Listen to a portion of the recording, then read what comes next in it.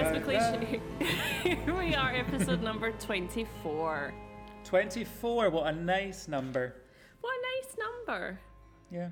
I don't think I know anything significant about This is going to be a recurring theme that we don't know anything for particular numbers. Yeah, I can't think of anything off the top of my head about 24, except that was the age I was last year. So I am of the opinion, though, that after the car crash of a year that was last year, none of us should age. I agree, last year didn't count. It didn't count. If you've had 2 birthdays in lockdown, you're now 2 years younger than you should be. Exactly. Which is actually quite nice. So really, if you've had 2 lockdown birthdays, you're winning. Yeah.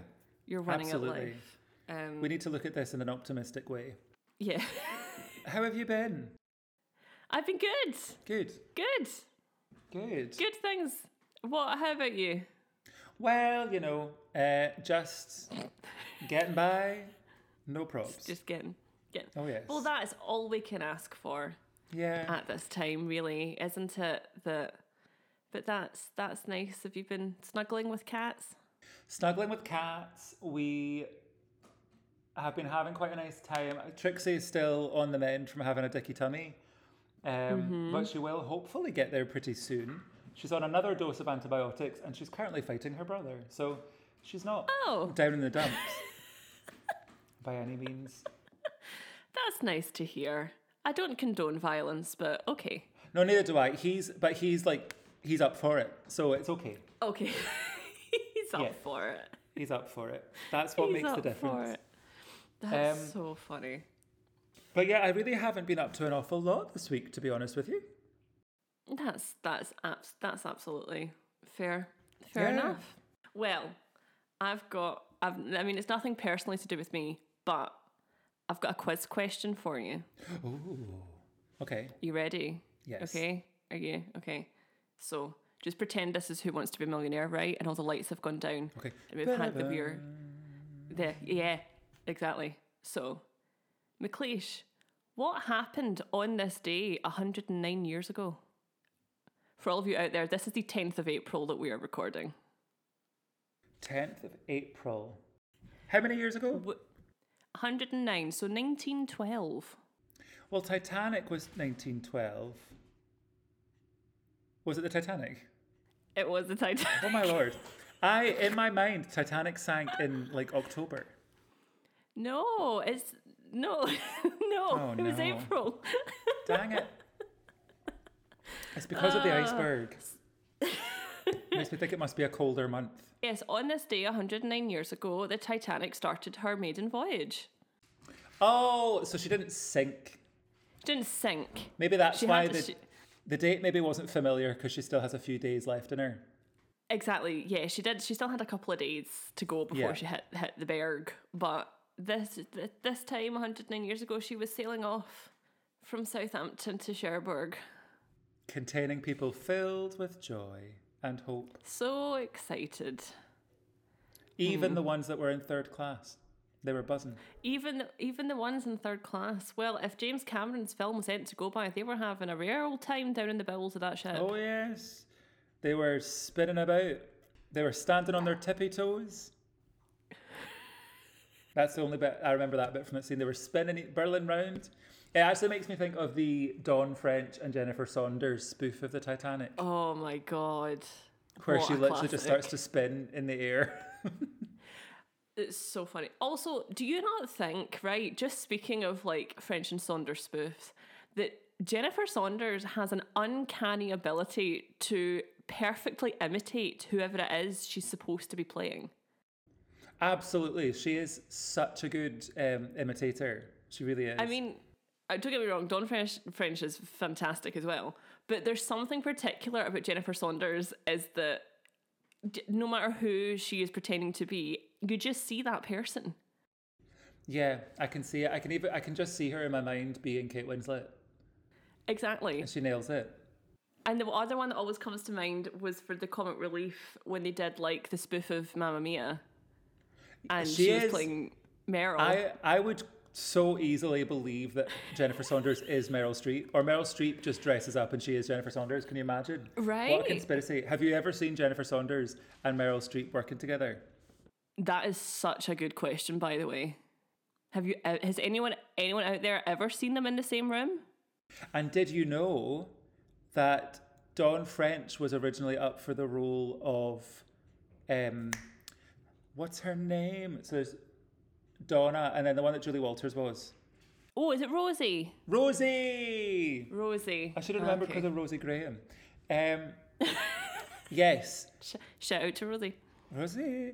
So Dawn French was originally going to be Rosie, but she went in for like a singing session or an audition. I don't know if she had to audition, and they found out that she couldn't sing a note. Oh, that's unfortunate. So she didn't get it, which like hammers home the theory that Meryl Streep is Jennifer Saunders because Dawn and Jennifer would have been working together. Do you know what I mean? That's such a good point. This is my new favourite conspiracy theory.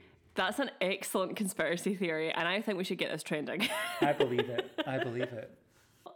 I don't think that's particularly fair on the part of like the producers of Mamma Mia, because there was a lot of very questionable singing in that film. You are absolutely correct. I don't want to name names, Pierce Brosnan. Cough, cough. But he was trash. Call a spade a spade. I think it was one of the things they would have checked. No? You'd think. But somehow these people always slip through the net. But they seem to do it a lot. They all do. the time. On the plus side, Meryl Streep literally can do nothing wrong. Oh, she genuinely can. She is an incredible singer. She's an incredible singer. And if I can do the splits mid-air at Meryl Streep's age as she was in that film, I will be very happy. Well, she's now 71, so however long ago that was. She is never. She absolutely is 71. Yeah. She looks amazing. Incredible. Oh. Incroyable. Oh, so is Bernadette Peters, Big Bernie. Still does press-ups off stage before going on for a performance. I can't do press-ups. I have never been able to do press-ups. And she is, how old is she? 72. How is she 72? No, she's just turned 73. How? Yeah. And she just is absolutely incredible. Every time I see her, she doesn't seem to age. She looks the same. She's looked the same since she was the witch in Into the Woods when she was 3. Yeah. She looks the same. What the hell? I know. What is their secret? I know. Press-ups, maybe. Maybe. But I'll never do I will never do press-ups because I can't. I have the upper body strength of a gnat. I've always been more flexible than I have been strong. But this isn't a podcast about exercise. Yeah, let's not get too deep into that. Should we go straight into the hat since it's going to be a long one this week? Let's do it. Yes, fire away. Dig on in. Just to give everyone a heads up prior to the rest of this, that it's going to be a long one this week. Hannah and I have both independently reached out to one another to inform that our stories are long. So we are going to fire through the beginning section of the pod to just get straight in. Yeah, exactly. Well, this isn't it's not like a stupid question this week. This is kind of like a genuine kind of relevant question to the time, shall I say. Okay. So this week's question is, how many theatres in Glasgow do you think will be left operating after coronavirus? Oh, Lord. Well, I know our 2 are. We hope. Although I have some opinions about their plans. The plans to reopen with no reduced capacity. Yeah, that's... Yeah. In July. So that will stay open. I reckon the Pavilion will survive. I think it'll survive because I think it's got... it's definitely got an audience, and they can probably do shows that are easier to do than what we get. I've not been in the Pavilion for years and years. I think I was a literal child the last time I was in the Pavilion. I've never been. It's a very pretty building. Yeah, that's important. Yeah, the inside is kind of, the way I describe it, it's a bit like a wedding cake. Because it's all kind of like pastel-y pinks and whites. So it's very pretty. The only time I've seen inside the Pavilion is a video of an old woman who was drunk being dragged out. It was on YouTube. Well, let's be honest, that is a sight we have seen too. Many, many a time. Many a time. I think in terms of all like your big subsidised theatres like us and the Tron and the Sits, which is currently still undergoing renovations at the time of recording, will be fine. But it's your little theatres that are at risk. So ones like Moore, Webster's, Courtiers, because they rely so much on... They don't have any resident companies, unlike all the other ones. So they rely more on companies coming in and hiring the theatres. And whilst we can't do that, and also all those venues also operate as bars and restaurants. So if they can't do that either to full capacity at the minute, it'll be a struggle. It is leaving a big axe swinging over their heads, which isn't particularly fair, in my opinion, because we spend a lot of our time in those small theatres. Absolutely. Yeah, it's a scary time for them. It is a scary time. It's just a really horrible thought, because also if any of them, God forbid, were to close, that would put a lot of companies in Glasgow out of... Yeah, particularly amateur productions. Or any kind of small-scale companies, because do you really think they're going to be able to afford to hire somewhere like the Kings? It is a really worrying time when you thinking about what theatre in Scotland in general is going to look like after this, because we still don't have a date, we still don't have any guidelines.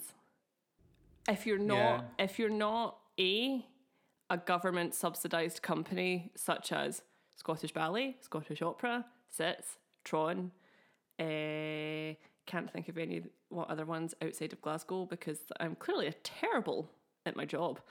These are just ones I'm familiar with. And unless you're that, or owned by a big corporate company like ours are. Yeah, it might be a struggle bus. It might be a struggle bus, and particularly a struggle bus for jobbing creatives as we are, and many of our friends and colleagues are. Because unless you've already got your foot in the door, chances are they're not going to be hiring anyone new, or they'll be trying to keep people to a minimum in rehearsal rooms and such like. So I think the best thing we can probably do as a audience is to support particularly the small venues. For one thing, their tickets will be more affordable for people who have struggled a little bit through the pandemic. But also, just trying to find smaller venues and smaller production companies and supporting them as much as possible, because they're the ones that are going to really, really need it. Yeah. So as an audience, we can probably try to rally together to help out as much as possible. And hopefully we'll get jobs soon. Hopefully, you never know. That would be lovely. Without further doo-doos, why don't we just fire in with our lengthy business? A lengthy business today. Look, good Lord. Okay, so... Also, for everyone who isn't aware, it's currently 10 to 10 at night. Yeah. And so we're on a time crunch. We are a bit. I mean, it's fine because you come alive the later it gets, because clearly you're a vampire. But well, I am, but I don't know what's wrong with me the past 3 days. I have been exhausted for 3 days. I don't know what is up with me, but I just feel constantly tired. I don't know why. Maybe it's change in weather, because the weather has been crazy. It snowed today. I know. What the heck? It did snow. So weird. Which is weird, because we went for a walk around Glasgow Green at 11 o'clock this morning, and it was so warm. I was walking with my scarf off and my jacket open, and then at 2 o'clock it snowed. That's wonderful. It's so weird. I don't get it. I don't understand. I don't. Global warming, kids. Global warming. Also, Scotland is the only country in the world where you can experience every single season in one day. Hey, if you come and visit us, we can prove it. Yeah. It's come great and fun. visit Scotland. You never know what to expect. Exactly. You have to. It's so much fun packing. Oh, yes. You have to bring literally everything. Literally your whole wardrobe. Yeah. Snow boots, sandals. Yeah. The whole shebang. Just shoe Everything wear. has to We come just with you. expected to bring shoes. Yeah. No upper clothing. Oh, Lord. Well, anyway. I for once know that you're first. Yes. Okay. Yeah. So, I am cheating slightly this week. Oh, don't tell anyone. Sorry. But this isn't a Scottish story. Sorry. I know. But where are we going? But we're still staying UK. It's England. That's it's just close England. enough. You know what I mean? That's I didn't mean that to sound derogatory. It's England. But there are reasons why I'm doing this story this week, because it's one that popped into my head last month to maybe do. And as I was thinking about it, there are various reasons why the universe seemed to be pointing me in the direction of this story this week. But I'll get to that. I'll get to that in a minute. So I'm just going to kick off because it'd be a long one. There's a lot to this one. I'm ready. So this is the tale of Joseph Merrick. I don't know that name. Okay, good, because this does have a reveal halfway through it. You might work out who this is from the introduction-y kind of bit. I think a lot of people know this man, but don't know him by that name. But anyway. Okay. Yeah. So Joseph Cary Merrick was born on the 5th of August, 1862 in Leicester, England. His parents were Joseph Rockley Merrick and Mary Jane. So Merrick also had 2 siblings, but they did both die at quite a young age. William Arthur, his brother, died aged 4, just 4, from scarlet fever in 1870. And his sister, Marion Eliza, died of a condition called myelitis.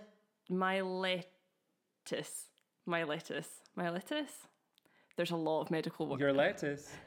Man, it's not funny. I'm not laughing. I know, but I am. There's a lot of medical words this week. Please bear with me. I have faith in you. Thank you. Myelitis, which is an inflammation of the spinal cord, which can lead to problems with signals in the brain. And she passed away in 1891, aged only 23. It's really sad. It's really sad. Merrick himself, however, was not without his own ailments. So in an 1884 pamphlet about Merrick's early life, it states that it was around 5 years of age did his skin begin to exhibit signs of a mystery illness. For whatever reason, his skin became very thick and lumpy. As Merrick continued to grow, a significant difference in the length of his arms was noted, as well as an ever-progressing deformity of his feet. Despite this mystery affliction, however, it is said that Merrick enjoyed attending school, and he also had a very good relationship with his mother, which is lovely. So, I like that. Yeah, very nice home life. I always sympathise with a mammy's boy. Yeah. Well, this would be cut short, however. Oh, no. Yeah. And I told you this is a sad one this week. Oh, heads up, pals, this is not there are moments of happiness in it, but this is quite a sad one. It would be cut short in 1873, however, as on the 29th of May, she passed away from bronchopneumonia. Which is very sad. His father remarried in 1874. Okay, just to sidetrack for a sec. Excuse me, sorry. I've had a lot of orange lemonade tonight. You, don't worry about it. But I shouldn't sidetrack because it's a long story, but see the speed at which Victorians moved on and got remarried, I find it is alarming. Perplexing. It is very alarming. It is. I understand it was probably for survival, but even still. It's a common theme in a lot of the stories. Yeah, I just find it crazy. Yeah. So his father remarried in 1874, but it was not a happy home life for Merrick. both his father and stepmother reportedly did not think twice about insulting him and treating him like a burden. So he found work upon leaving school aged 13, because that was like the common age standard. in the Victorian era to leave school, rolling cigars in a factory. There is a machine that does that now. That used to be done by a poor human. However, the increasing deformity of his right hand meant he no longer had the dexterity to do the job, because it was really fiddly, of course. Yeah. So unemployed, he became a hawker, which is kind of like a sort of outdoor travelling salesman type job, sort of. But it is a job that requires you to be able to vocally tout your wares. You're trying to draw in business. Mm-hmm. This would present another difficulty to the young Merrick. His facial deformity now afflicted his speech, rendering it unintelligible to those that were not used to it. And there was also the issue of members of the public being cruel about his physical appearance. So unable to support himself, and after an alleged beating at the hands of his father, he was cast out of the family home. I do not understand families that are like that. I don't either. I just, It just doesn't fathom it. Like, it's hard to fathom. Exactly. So there is a little glimmer of hope, as his uncle heard about his nephew's plight, and he took him into his own home. Nice uncle. Good uncle. Well done. We're proud of you. Yep. So Merrick continued to work as a hawker for the next 2 years, but with still little success. His license to work in this job would ultimately be revoked, however, due to the increasing public outrage at his physical appearance. Because... Mind your own business. Yeah, the Victorians were a nasty bunch. Unfortunately, in a similar situation as to before, Merrick's uncle could not continue to support him financially, as he had a young family of his own. Merrick would voluntarily, however reluctantly, sign himself into the Leicester Union Workhouse, and he was aged only 17 at the time. After spending 12 weeks at the institution, Merrick signed himself out in the hope that he could gain employment elsewhere. This would be in vain, however, and he returned to the workhouse, where he would remain for the next 4 years. Aww. So it's believed that it was around 1882 that Merrick had surgery on his face, as a profusion from his mouth hindered his speech and was starting to present a difficulty in eating.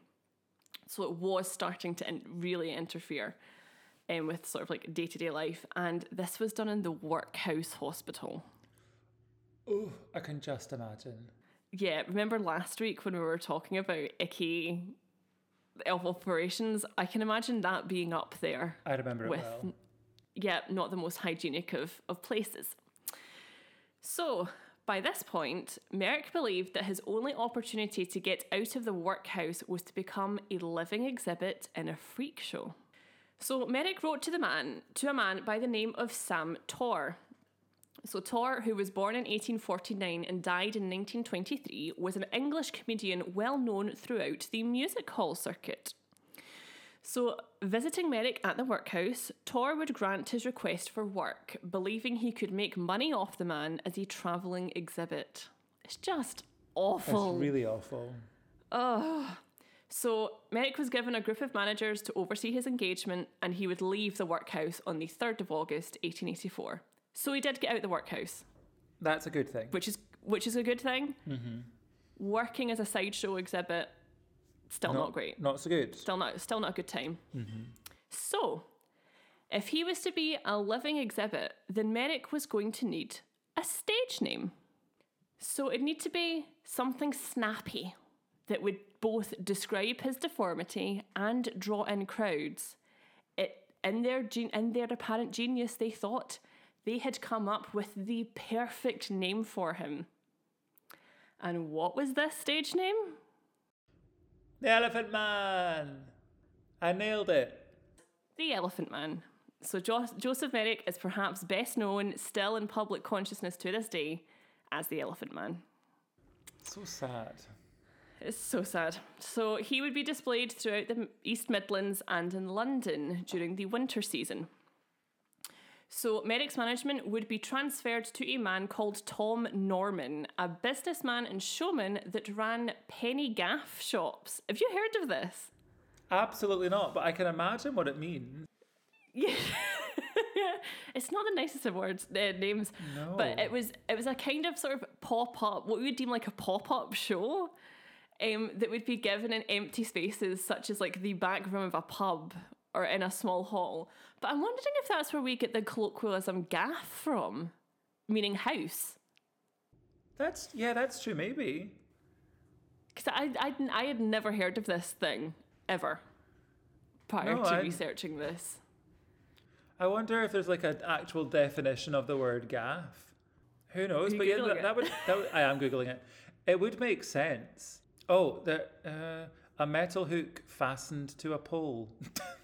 I don't think that's the same gaff. That's of no use to us. But yeah, no, it might make sense that like a random, maybe using gaff as a place, like a house to go around to. It could be almost like an impromptu party at somebody's house. Yeah, exactly. Something that like would that. It's really makes sense. It's very bizarre. But anyway, so Merrick was exhibited by Norman in an empty shop space on Whitechapel Road in London. We are very familiar with Whitechapel on this podcast as well. Oh, yes. So in an attempt to gather an audience, Norman would say to people in the street, and I quote, "Ladies and gentlemen, I would like to introduce Mr. Joseph Merrick, the Elephant Man. Before doing so, I ask you please to prepare yourselves. Brace yourselves up to witness one who is the most remarkable human being ever to draw breath of life." And this is cited in The True History of the Elephant Man, written by Michael Hibble and Peter Ford, and that's from the 1992 edition. Just getting my sources in there, you know. Quite right. That university degree's paying off marvellously, as you can see. So it would be after the showman's speech did Norman draw back the curtain around Merrick's bed, relaying the tale as to how he came to live with such afflictions, citing an incident that occurred to Merrick's mother whilst expecting him. And this is something I will come back to. Okay. I will come back to at the end. So by all means, this exhibition of Merrick was actually financially successful, particularly due to the sale of an alleged, and I stress alleged, autobiographical pamphlet detailing Merrick's life. Okay. So the shop space on Whitechapel Road was situated across the road from the London hospital. And in hearing about Merrick's unusual afflictions, he would also attract both doctors and medical students. So not only was Merrick displayed as an exhibit, he was also becoming a medical oddity. Which, in these days and even into the 1900s, gawping at somebody who was just gawking? I mean... Ogling? I don't know. Both those words are interchangeable, I think. Yeah. Popping your peepers on somebody who absolutely does not need stared at was so common. And it is just, when you see these medical shows from the olden days, speaking like 50 years ago, it's so horrible to see that doctors would swan in with the students and just be staring at some poor person's affliction, whatever it be. Do you know what always comes to mind when you talk about that? You're talking about it being really recent. Do you remember that episode of Call the Midwife? It's like programs like that where they like bring in, you'd see vulnerable patients or terrified patients, and then this doctor standing with a group of students going, "This is a very weird case in this, da. And you're like, that's not your job. Yeah. Like, and these are like, people. What do you think's wrong with this person? Like, yeah. It's absolutely horrific. However, a visitor from the hospital, a house surgeon by the name of Reginald Tuckett, good name, sure, was intrigued by Merrick's condition. So much so that he relayed the story to a senior colleague, a man by the name of Frederick Treves. So one of the 3 reasons why I did this story this week is because last week you inadvertently quoted Treves. I did. And the minute you said that in the story, I was like, is that the same man that treated Joseph Merrick? And it was. Hey! So that's one of the reasons why I thought universe is telling me to do this week. This is 3 weeks running where we've got a strange inadvertent link. Yeah. So Sir Frederick Treves, 1st Baronet, born on the 15th of February 1853 and died on the 7th of December 1923, was an eminent English surgeon and an expert in anatomy. Hence why he was mentioned in last week's episode. Mm-hmm. He is known within the field of medicine as furthering the practices of abdominal surgery, and in 1888 would perform the first appendiotomy. Yeah? Yeah, sure. Yep, cool. In England. He removed somebody's appendix, basically. Perfect. First person to do it. So he would also be appointed as one of the surgeons to Queen Victoria, nonetheless. Yeah. What's she and getting it's done? also I don't know why, but he was one of them apparently. And he is also cited with saving the life of King Edward the Seventh. Sorry, I'd written in Roman numerals apart instead of friggin' numbers, so I've had just like 5, 6 just trying to work out my own notes. God. And he suffered from appendicitis, and he was successfully operated on by Treves, saving his life. There you go. Fab. So it is recorded that Treves first met Merrick in the November of 1884 at a private viewing by Norman. Treves relayed in a message via Tucket that Merrick come to the hospital for an examination, to which he agreed. So to evade public attention whilst on his way to the hospital, Merrick wore an oversized coat, a cap, and placed a sack over his head in order to cover his face. Now, that A, terribly sad, but B, can't help but think that might have had the opposite effect. Yeah, I would say because so. If I saw someone crossing the road next to me, I'd probably go, why's that man got a bag on his head? Yeah, I do think it's like wearing a big sandwich board saying, look over here. It is a little bit. I can understand why he did it, of course, and he was probably terrified, but I'm still like, Yeah, it's not the best solution. It's not exactly. But, any fun fact, this cap and sack is actually still visible at the Royal London Hospital Museum. Oh. Yeah, you can it still exists. Well, I think, or from what I read, it still exists. Okay. So you can have a look at what it was worn by Merrick.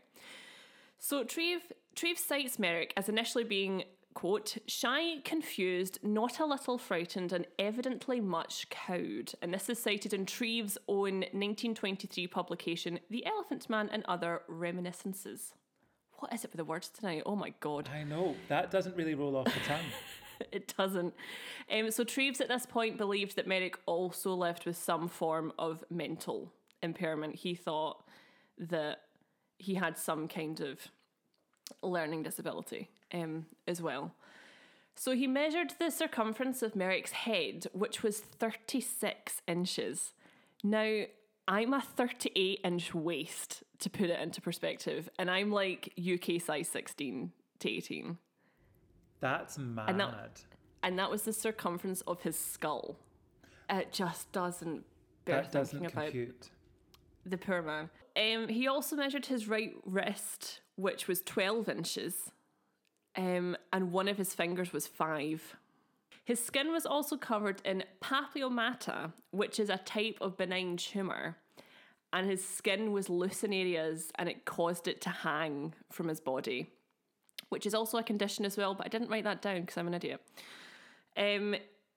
Treves also deduced that there were also bone deformities in both legs, his right arm and skull. But there was no deformity in either his left arm or hand. Strange. Could that be to do with blood flow? Maybe. If you look at pictures of Joseph Merrick, you can visibly see that the left side of his body is kind of fine. Strange. Particularly like his sort of left half of his torso, hand and arm. It was is maybe very odd. Like nerve linked. because your nerves are kind of one half, like your body's kind of halved. Yeah, maybe. I've made that up. It's mad. Well, it sounded very impressive, and I fully believed you.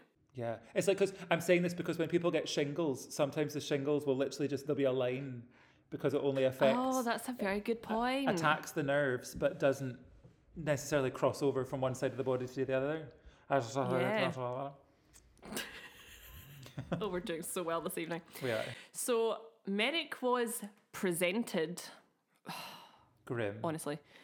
At the Pathological Society of London in Bloomsbury. Disliking his experience, quite rightly, Merrick he requested that he no longer be examined at the hospital. Treves did acknowledge his wish, however, and they parted ways. And Treves gave Merrick his calling card as a kind of parting, keep in touch kind of thing. So by this point in time, freak shows and the display of so-called human oddities was vastly falling out of favour with the Victorian society. Good. Only took them to 1880s for this to go, oh, maybe this isn't a very nice thing that we're doing. Only took them to the mid-1880s, but they got there in the end. So during increased vigilance by the police force, Norman's shop was closed down. Merrick joined a travelling fair in 1885, but this too would be shut down, leading Merrick's management to send him on a tour of Europe. This tour, however, did not go as planned. Oh, no. So, views around freak shows in mainland Europe were largely similar to that of the British public, and with fairs and the exhibition of oddities being closed at an ever-increasing rate, so they were shutting it down everywhere. It was being deemed not an acceptable thing to do anymore. Okay. So Merrick was abandoned by his new manager in Brussels. And this man stole his savings of £50, which in 2018 money is approximately £5,400. Poor guy. Yep. So, alone and without help, Merrick would attempt to seek passage from Ostend to Dover, but he was refused. Eventually, he managed to gain passage from Antwerp to Harwich in Essex. So Merrick arrived at Liverpool Street Station, London on the 24th of June 1886. However, his plight was not over yet. He was unable to gain entry to any of the London workhouses and would be refused help by strangers he approached, as they were both horrified by the sight of the man and they couldn't understand his speech. It's so tragic. Can you just imagine how frightened and desperate he must have been trying to just communicate anything, like just trying to ask for help. So terrified and exhausted, Merrick was eventually taken to a police station where it is recorded that he huddled in the corner. Oh. The police also struggled to understand his speech, and with no form of personal identification on him, they just couldn't work out who he was. The only lead they did have, however, was a calling card.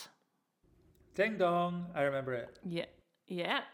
So a calling card that was in Merrick's possession for a Dr. Frederick Treves at the London hospital.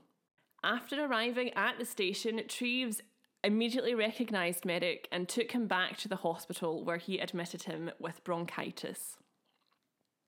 So, literally, that calling card might have, something as simple as that. Yeah. Literally. So, Treves determined that Merrick's condition was continually worsening, although his health did improve during his first 5 months at the hospital. Francis Cargom, president of the hospital committee, had initially praised Treves in his admitting of Merrick to the hospital, but his opinion was beginning to change. So his argument was that the hospital was not equipped to serve the needs of someone in Merrick's condition, i.e. the incurable. But it was only after outcry from the public and extra support from donors did Gom relent. So this meant that Merrick was free to spend his last years as a permanent resident at the hospital. Oh. So effectively he got given a home. That's really lovely, but it's such a shame that it's a hospital. I know. but I suppose it's better than anything he's experienced largely up until this point. And this outcry from the public, where were the public that were willing to help him when he was out on the street? Tell me about it, and I will get to that in a minute. Oh, please do. From here, Merrick and Treves would strike up a friendship. So it's said that Treves visited him daily and would spend a few hours with him on a Sunday. So it's also noted that apparently Merrick was really quite devoutly Christian. Treves came to understand Merrick's speech because obviously he was spending time with them. So it was literally all just about training your ear to understanding the way he spoke. So this meant that the men could converse at length. And this is something which apparently absolutely thrilled Merrick. So he could have... No surprise. Yeah, he could have like a proper conversation with people. So Treves also came to realise the man that he had once deemed and I quote, an imbecile, which was actually a medical term at the time, believe it or not. Horrible word. Absolutely horrible word. Mm-hmm. He came to realise that he was actually highly intelligent and very, very eloquent. And it was these interactions with Merrick made him realise just what a brilliant man he actually was. He was incredibly bright and could read and write, and after everyone just presumed that he couldn't. Yeah, because of his physical appearance. Yeah, 100%. Which, when it comes to books, I do.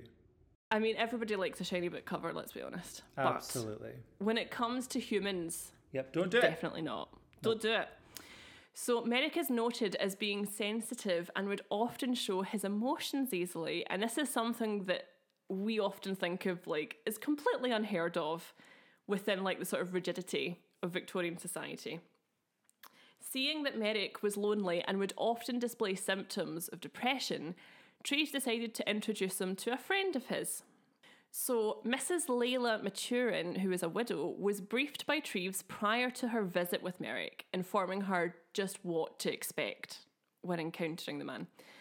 Apparently, it was a short visit, however, as it is recorded in Treves' account that Merrick was overcome with emotion upon meeting her, as she had been the first woman to smile kindly at him and shake his hand. That is so sad. It's so horrible, but part of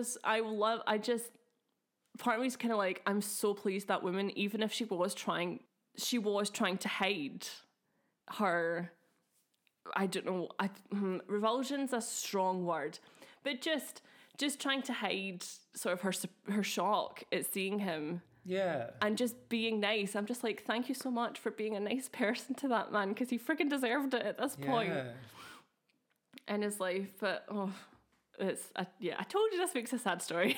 Yeah. So Merrick and Maturin remained in contact, however, despite this little short meeting.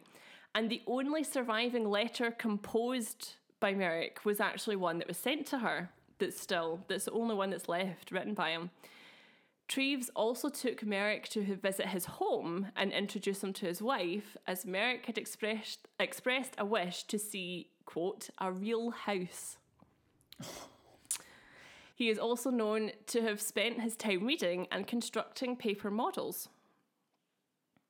Now, I think also everybody thinks of Joseph Merrick as being this really older man. He was only in his early 20s at this time. It's absolutely mad. Yeah. He was just a young man. Yeah. But I think everybody has this vision of him being like in his late 30s, early 40s. But he was very young. Very young man. So the case of Joseph Merrick began to attract the attention within circles of London's high society.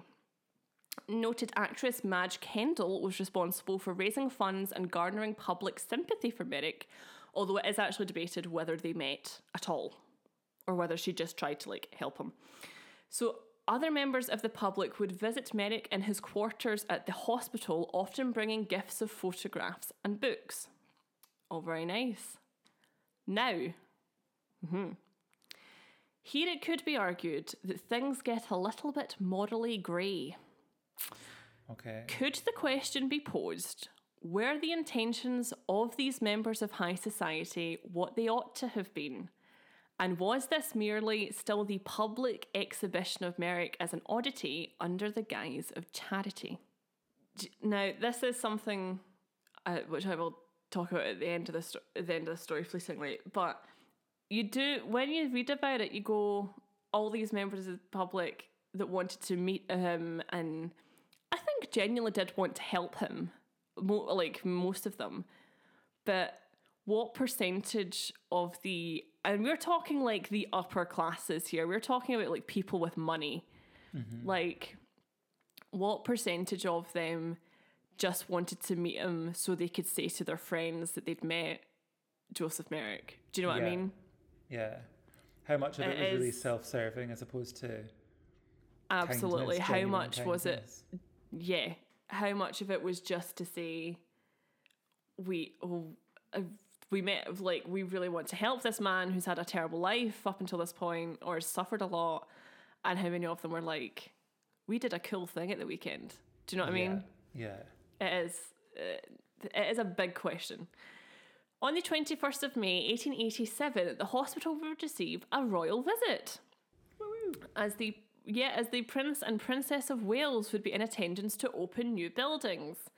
The princess expressed the wish to meet Merrick, which she did, giving him the gift of a signed photograph. What a treat. What a treat. A wee signed photograph. And she also sent him a Christmas card each year. Well, that's nice. Which is very sweet. See, when I just read the signed photograph thing, I was like, wow. It's so narcissistic. Here's the photograph of me. Oh, God. So another wish of Merrick's was to attend the theatre. Oh, he's got excellent activity tastes. We've already discussed he's a crafty queen. He's all about it. He's a crafty queen. Yeah. Merrick was a crafty queen, 100%. I love it. And now he loves a trip to the theatre. Exactly. I think we'd get on exceptionally well with him. I agree. So Treve organised an opportunity for him to attend the performance of a pantomime at the Theatre Royal, Drury Lane. Treves said of Merrick whilst in attendance at the performance, and I quote, "The spectacle left him speechless, so that if he were spoken to, he took no heed." So he's very much into it, very much into theatre, which is just so lovely. It's such a lovely thought that he got to do something vaguely quote unquote normal, to use the word loosely. Yeah. But Merrick's condition did indeed continue to worsen during his 4 years at the hospital. Merrick died on the 11th of April 1890, aged 27. Tomorrow. Which is 131 years ago tomorrow. So that was another reason why I did this story this week, because once you mentioned Treves, I looked up Treves to check it was the same person. It was. And when I got on to read about Joseph Merrick, I saw that it would be his anniversary of his death this week. And I knew we usually record round about Sunday, Monday, round about the weekend. So I was like, it's gonna hit round about that. So it's only right that I do it this week. Absolutely. So yeah, it was only 27, very young, but almost kind of understandable given the extremity of his condition at this time. And he was discovered lying dead across his bed, so it was slightly unexpected. So an inquest was pursued into Christ on a bike. Oh, Bring. An inquest was pursued into determining the cause of death, and it was ruled as accidental. Cause of death itself was given as asphyxia, suffocation caused by the weight of his head. Aww. Treves himself performed an autopsy on Merrick's body, and he ruled that he had died of a dislocated neck. Ugh. That's awful. It's awful. Treves believed that Merrick had died accidentally whilst trying to sleep, quote, like other people. So Merrick would also always sleep upright in order to deter suffocation, because if he lay down, the literal weight of his head was just going to suffocate him. So he would sleep sitting up. That's so awful. It's so awful. So Treves dissected the body, because of course they did, because... The Victorians! Victorians! And he took plaster casts of Merrick's head and his limbs, and he would also mount his skeleton in order to be displayed. I had lots of respect for Mr. Treves up until this point. Yeah. I mean, I suppose the Victorian times, they did strange things to celebrate the dead. They did do that. That's very true. He may have viewed this as a celebration of the man. He might have done. Think of it that. Let's try to think of it that way. Yeah, let's try to think of it that way. So Merrick's skeleton actually remains amongst items in the pathology collection at the Royal London Hospital, although it is not on public display. Okay. I believe, from what I read, the most up-to-date stuff that I read, you have to like book an appointment to see it. And I think you have to have like a legit reason as to why you're going to look at it. It's not merely for like just to go and have a look at it. However, there have been a few attempts to lobby the hospital to finally give Merrick a Christian burial because he was such a religious man himself. And I think a lot of people think, of what use is that skeleton to you anymore? Exactly. Why not just lay him to rest? But none of these attempts have yet succeeded. So just what condition did Joseph Merrick live with? And this is where it's going to get really stressful for me. I absolutely believe in you. Thanks. So some have said that it could have been Maffucci syndrome or Maffucci syndrome. It's an Italian name. I think it's Maffucci syndrome, which is benign tumours that grow within bones. Some have also said it's polyostotic fibrous dysplasia, which is also known as Albright's disease. However, the most commonly accepted diagnosis is that of Proteus syndrome and neurofibromatosis. You absolutely killed that. Thank you. The exact cause of his condition, however, is still uncertain to this day. Although, as I said previously, one of the most common given reasons at the time was to do with his mother. And this is during the Victorian era. So there was a genuine Victorian medical belief that if a mother, whilst carrying a child, received some sort of great shock or fright, it could harm the unborn child.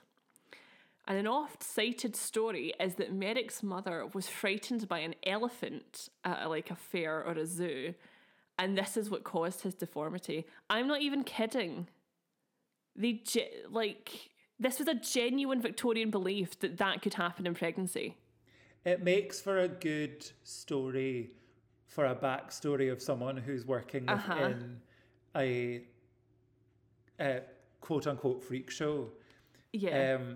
But, I mean, I don't really necessarily think it holds any water.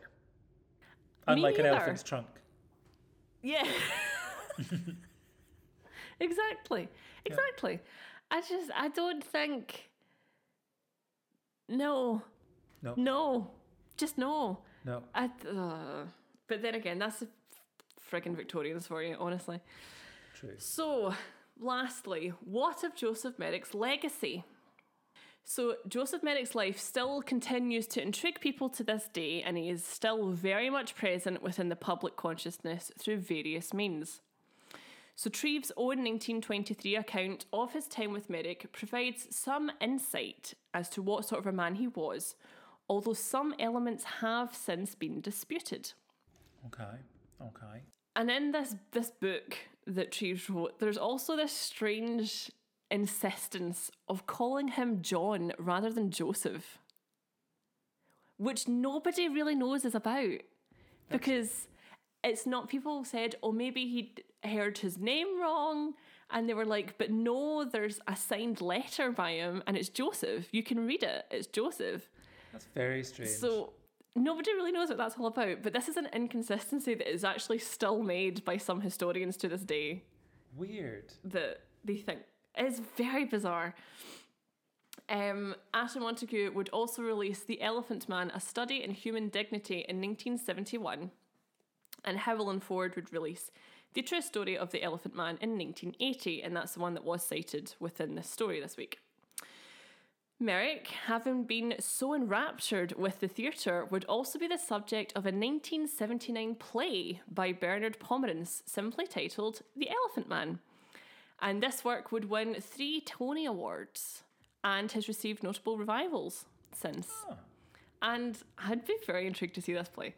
Because it's unique in that it actually does not require the actor portraying Merrick to wear prosthetics. Okay. Instead, it's through the voice of use of voice and physicality, the audience are actually left to determine the severity of Merrick's condition. So the actor just appears as they are, but they portray. That's clever for many reasons, but yes, the one I'm thinking of is that it humanizes him. The way that Joseph was dehumanized in his life by the way he was treated and the way that he was hired for strange means, all that kind of stuff. But having an actor playing him with no prosthetics makes it perfectly clear that you're watching the story of a human being who was just horrifically treated throughout his life. Yep, absolutely, 100%. Yeah. I couldn't agree more. I love that. Perhaps the most famous depiction of Merrick, still to this day, is in the 1980 film The Elephant Man, directed by David Lynch. And do you want to know the third reason why I did this story this week? Is because this film was on BBC 4 on Thursday. Whoa! I opened the paper on last Saturday or whenever it was to read the TV bit for the incoming week, and that was in the friggin' film section. I was like, right. It's decided. The universe is telling me I have to do this story this week because The Elephant Man's on this week. So a fun fact for you. Yes. Did you know that one of the producers on this film was Mel Brooks? What is he doing making these random films? So he actually went uncredited on the film as he feared that people would presume it was a comedy upon seeing his name attached to the project. Well, he's not wrong. He's not wrong at all. Yeah. Anytime we've spoken about a bizarre film, like a legit horror film or whatever he's been involved with, we've been like, is it a comedy though? Yeah. It's so weird. It's so weird. I mean, he has a very good producer. He's just very good at his job. Yeah. It just so happens that he's perhaps most prolific in terms of sort of like comedy and satire. But it's very, very odd. So it starred Sir John Hurt as Merrick and Sir Anthony Hopkins as Treves. The film would be nominated for 8 Academy Awards, but wouldn't win any, which is an absolute abomination, I would like to point out. I don't know how that didn't win Best Film. Have you ever seen it? I don't think I've seen all of it. I think I've probably seen bits of it. Oh, you need to watch it. It's such a brilliant film, and it's such a harrowing film. I think a lot of people, I don't know what a lot of people think about it, but it is a film that like really gets under your skin, and I think it's the whole black and white, and it depicts the Victorian era very, very well. Okay. And it doesn't like shy away from the horrific treatment that Merrick I'm into that. received, and it's just brilliant. Everything about it is just fantastic, and John Hurt gives an absolute powerhouse of a performance as Merrick. So, another fun fact for you. Do you know it was this film that would lead to the creation of the Academy Award for Best Makeup? Fantastic. Yeah. So despite this film being lauded for its use of prosthetics, there was actually no award at the time to give it. It was outcry from within those in the industry that led to the creation of the Best Makeup Award the following year. Because they were like, we think this is really, really good, but there's nothing we can, like, because at the time, it was like a special award given to make it like, they didn't have like a yearly one. So there you go. Amazing. So the man responsible for Hurt's prosthetic makeup was Christopher Tucker, who took casts directly from the still existing casts of Merrick's head and body. So actually the makeup that you see on screen is meticulously accurate to what Merrick would have looked like, because it's taken from his actual head, effectively. And oh my God, what John Hurt had to wear in that film, it just doesn't bear. Ugh. That's a so true good. professional right there. He was great. He was great. So, another wee fun fact. Tucker is also responsible for one of the most famous theatrical depictions of a disfigurement. Da, da, da, da, da, da, da, da. Oh, that was lovely. I've been told I'm not supposed to sing, but there we are. You're also correct. He is actually responsible for the original prosthetic designed for Michael Crawford in The Phantom of the Opera. Yes. Yeah, so he's very good at his job. He is. He's very good. Yeah. I love that. I just love that. I don't know why I love that fact. I just feel like it's two things that I'm super interested in, just marrying lovely. Yeah. The name was familiar. Yeah. So I feel like I must have heard it from Phantom Facts. You must have heard. Yeah. So The Elephant Man is still praised as it was upon its original release in 1980, and it led to one of the most famous quotes in cinema history. I am not an animal, I am a human being, I am a man. And that is the tale of Joseph Merrick. Thoroughly enjoyed. Thank you very much. It was a really depressing one this week, but the universe was telling me to do it. Yeah. Also, celebrate the man. I think that's lovely. That's such a sad life. It's such a sad life, and I think it's one of those things as well. And I mean, I think it's obviously perpetuated through like the film and other stuff that he's still called the Elephant Man. I know. Which, in a way, is still kind of sad. Because he had a name. It's not like he was nameless. He had a name. And he only so briefly went by that name for the show. Yeah, exactly. Yeah. Exactly. So but yeah, so poor Mr. Merrick had a hell of a time in his tragically short life. Yeah. It wasn't a good time for him, but I will give the film a go at some stage, for sure. You definitely should. Such a good film. And also, I'm going to put it out there. Anthony Hopkins, very, very handsome as Frederick Treves in that film. Fascinating. Just saying. I know a lot of people think of Anthony Hopkins and automatically go, ew, Hannibal Lecter. But just, he plays it, he pulls off a Victorian suit very well. Okay.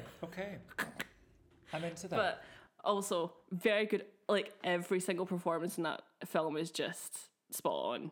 It's brilliant. It also very much asks the question blatantly of, was Treves a good man in allowing high society to come in and meet Merrick? And was that just the same thing that had happened to him when he was being a part of a sideshow? Was he doing the same thing, except it was in a clean, respectable environment?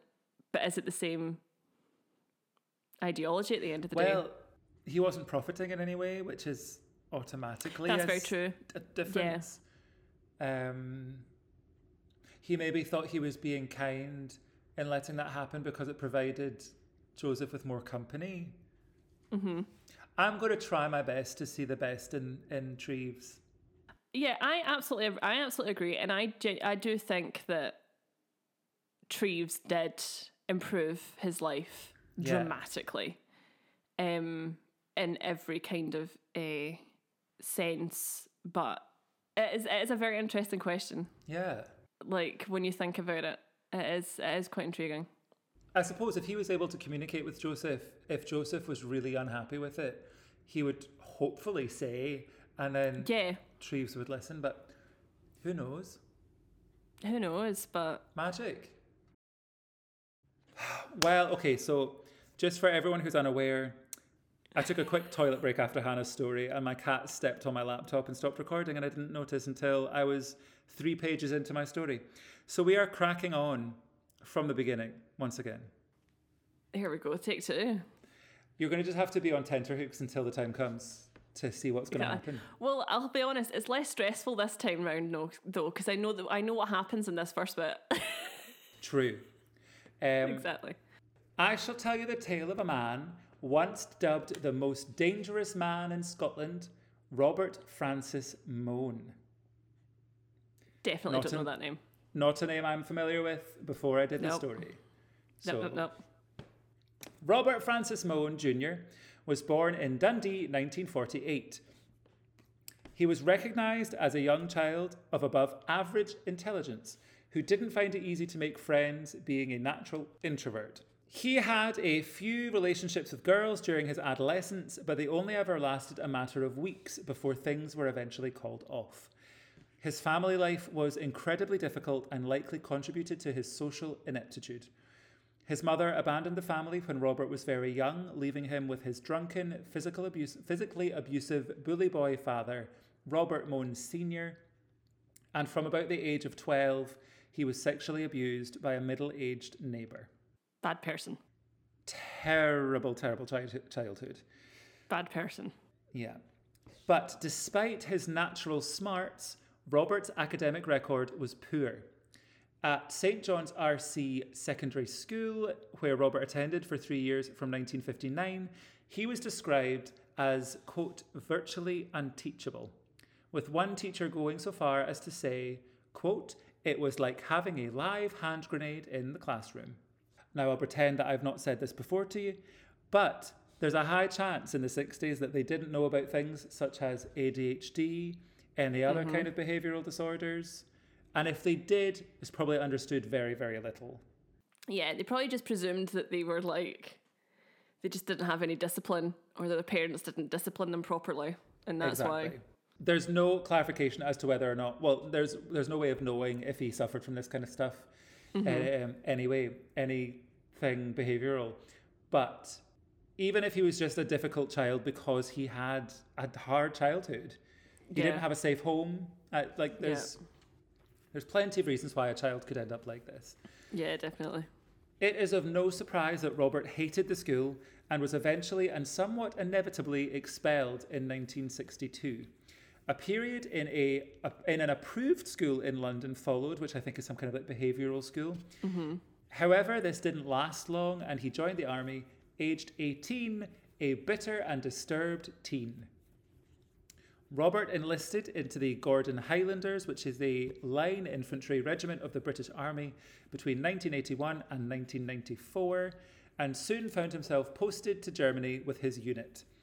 Whilst there, Robert followed the culture that was instilled within the armed forces at the time, which included drinking incredibly heavily.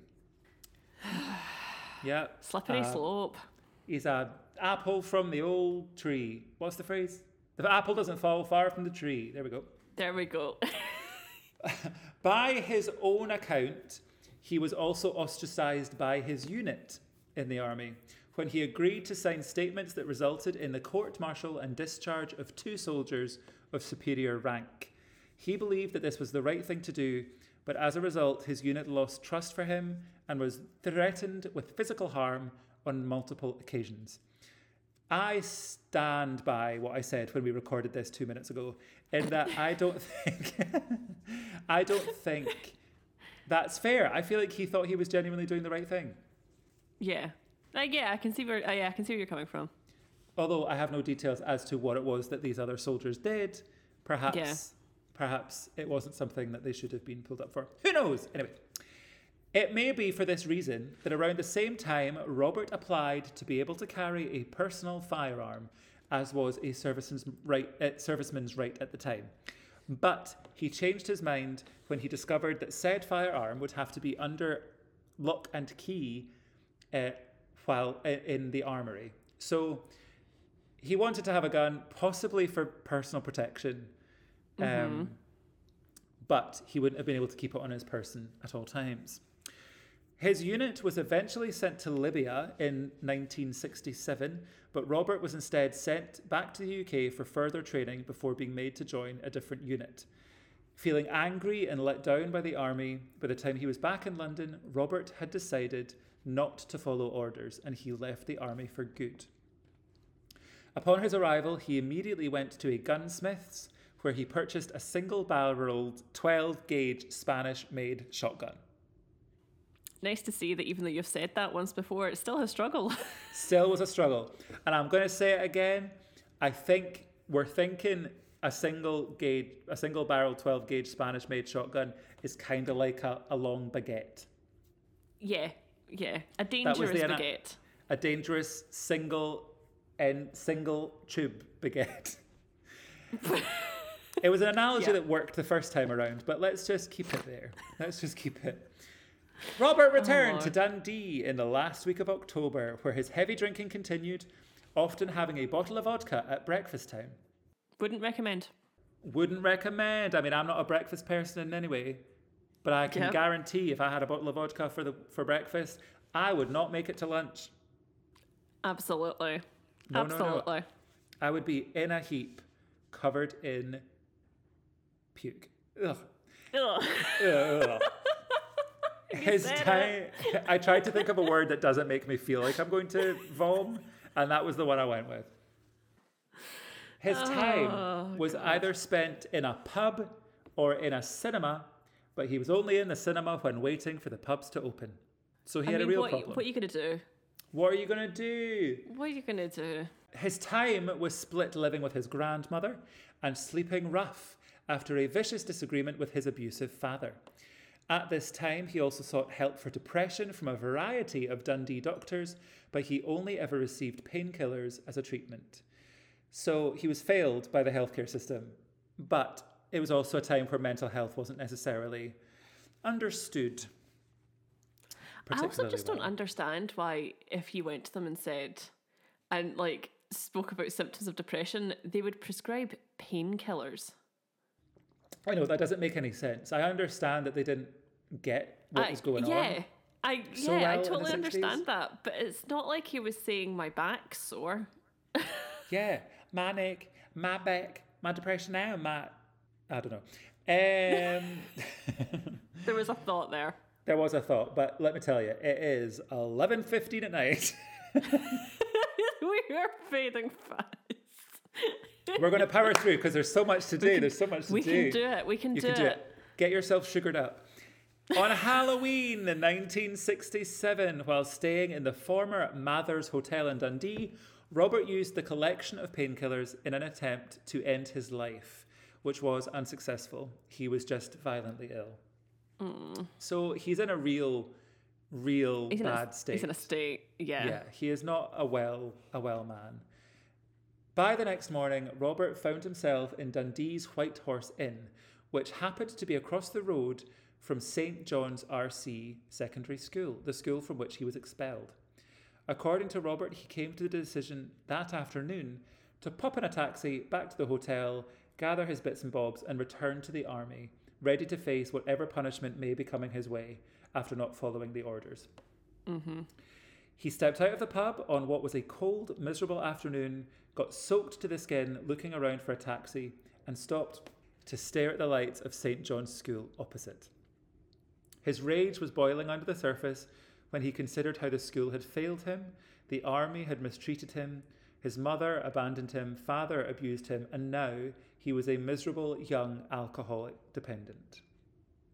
This was obviously a cocktail for absolute disaster. Mm-hmm. Mm-hmm. The ticking time bomb that was Robert walked back to the hotel and returned to St. John's School donning his Gordon Highlanders private uniform.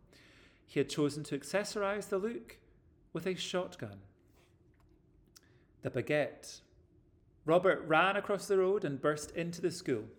The first classroom he entered was empty, but the second was the needlework classroom containing 13 girls and their teacher, Nanette Hansen. 26-year-old Nanette was Yorkshire-born and was relatively new to the school, having only moved up to Scotland 6 months before, following her marriage to her husband, Guy, who is a carpet designer in a local factory. In that short time, she had become well liked by both students and pupils, which is the same thing. So I mean staff and pupils. She was lovely to the kids, very patient, very sweet, and she was also very dedicated to the job, which obviously is a big tickaroo with the staff. Robert, dressed as a soldier, walked into her classroom carrying a shotgun under his arm. The room was silent. Then after a few seconds, one of the pupils laughed, thinking that someone was playing some sort of bizarre joke. Sadly, it was not a joke. Robert responded to the laughing by firing into a glass door, which injured another teacher attempting to intervene, before shouting and swearing at the frightened young girls and demanding that they barricade the door, which they did with their sewing machines. He then sat on the teacher's desk, issuing instructions. Robert took ammunition from his pockets and lined it up on the desk, telling the frightened pupils that he would blow their heads off. He then asked each person their age, and when Nanette replied that she was 26, Robert said, "You're just a pensioner." Now, we are fast approaching where we left off before my recording. I realised my recording wasn't going. I'm still furious. Absolutely. That is an insult and a half. Yes. Pipe down, Robert. I'm practically a corpse based on his opinions on age. Anywho, he then removed Nanette's glasses, crushed them under his foot. So I shouldn't make a joke of this, but I do have visions of Velma saying that she can't see without her glasses. Oh, God. That's what I have going through my head. He would point the gun directly in the faces of any pupil who became too hysterical in order to silence them, and he began to ramble about revenge. Throughout all of this, Nanette remained calm, speaking softly to the young man with the gun and trying to reason with him to let the pupils go, and just to keep her as a hostage before anybody else was hurt. When the other teacher was shot, unbeknownst to Robert, they had raised the alarm, and police had gathered round the school declaring a state of emergency. All other pupils were evacuated, and I believe it was in the thousands. I think it was a big school. And police made their way to the upper floor in search of Robert. When Robert spotted them, he shot at them and threatened to harm his hostages. Leading a 14-year-old girl to the door with the gun to her head, an increasingly aggressive Robert showed the police that he was very, very serious about his threats. Back in the classroom, Mone called 3 of the girls out into a separate room where he sexually molested 2 of them, and the other he sexually assaulted and threatened to blow her head off if she did not comply. Oh, so bad. Yeah. Out of nowhere, for no known reason, one of the girls was released. We don't know why. Robert then claimed that the only person he would speak to was an old girlfriend called Marion Young, who he had met 4 years previously at a youth club. We are finally where we left off. Okay, we're back. Police quickly tracked her down, and she agreed to help negotiate without hesitation.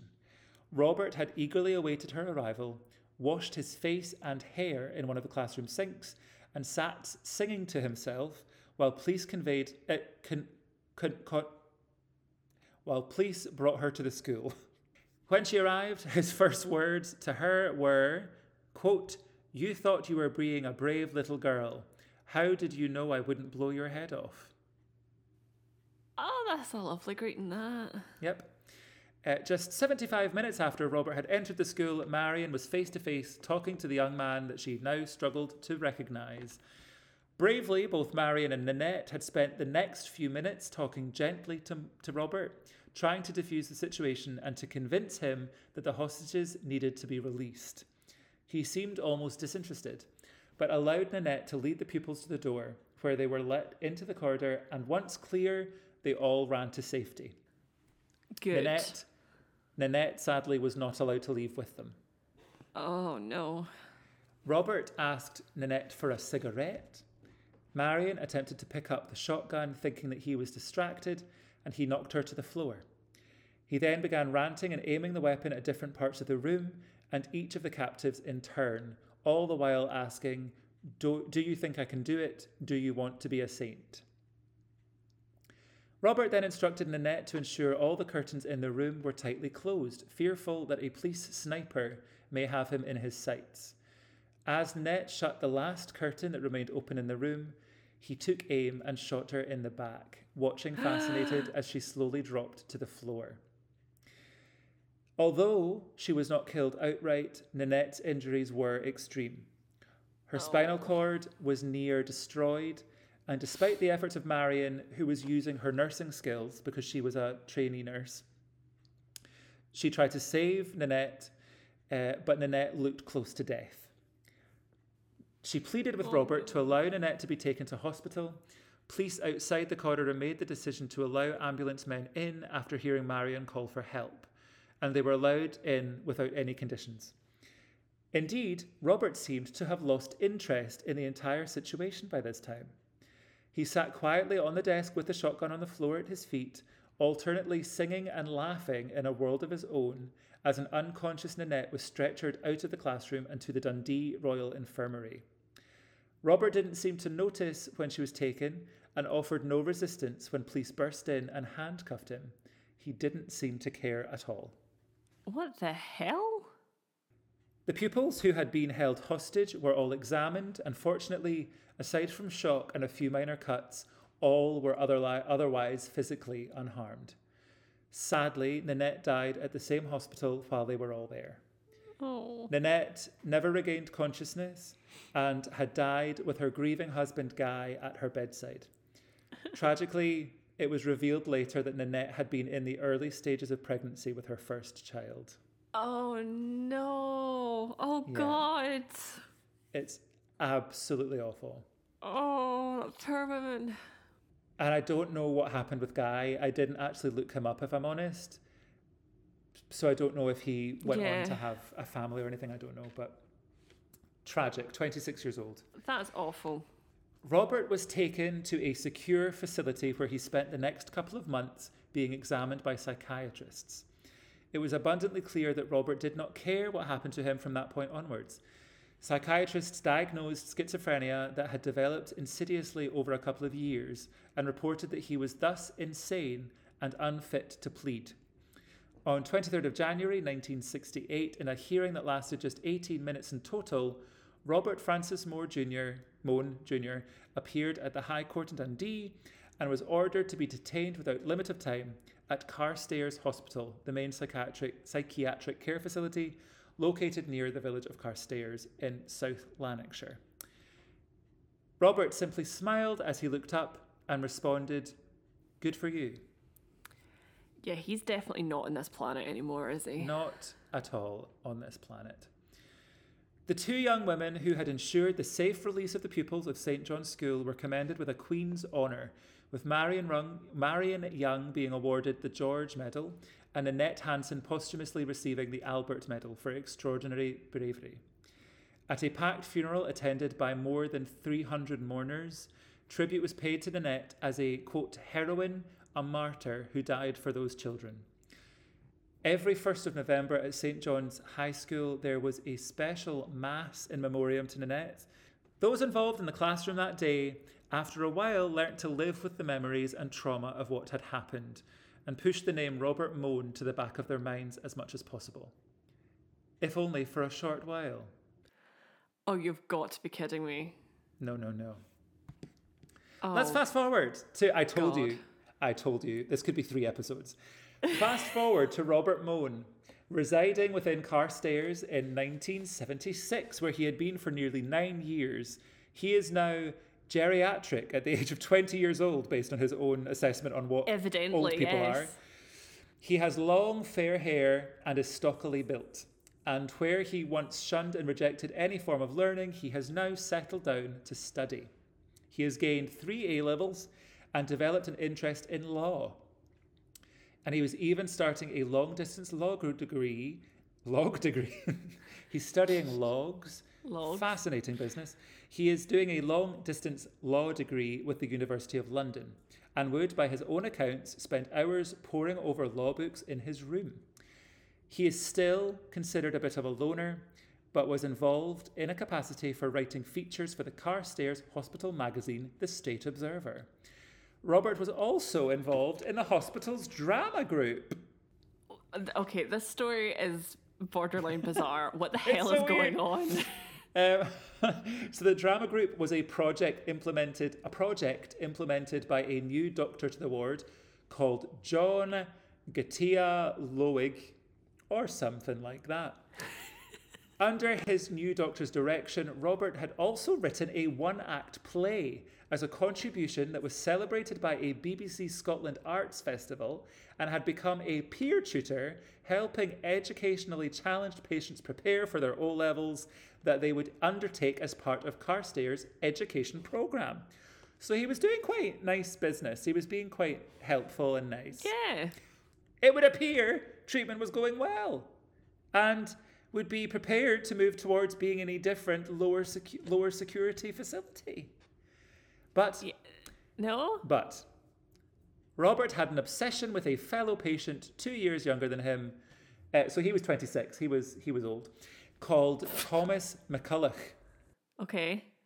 Thomas was a violent and weapon-obsessed drink and drug user who had been sent to Carstairs in 1970 following a bizarre episode where he attempted to murder 2 staff at a hotel he had just eaten at over an argument about a bread roll.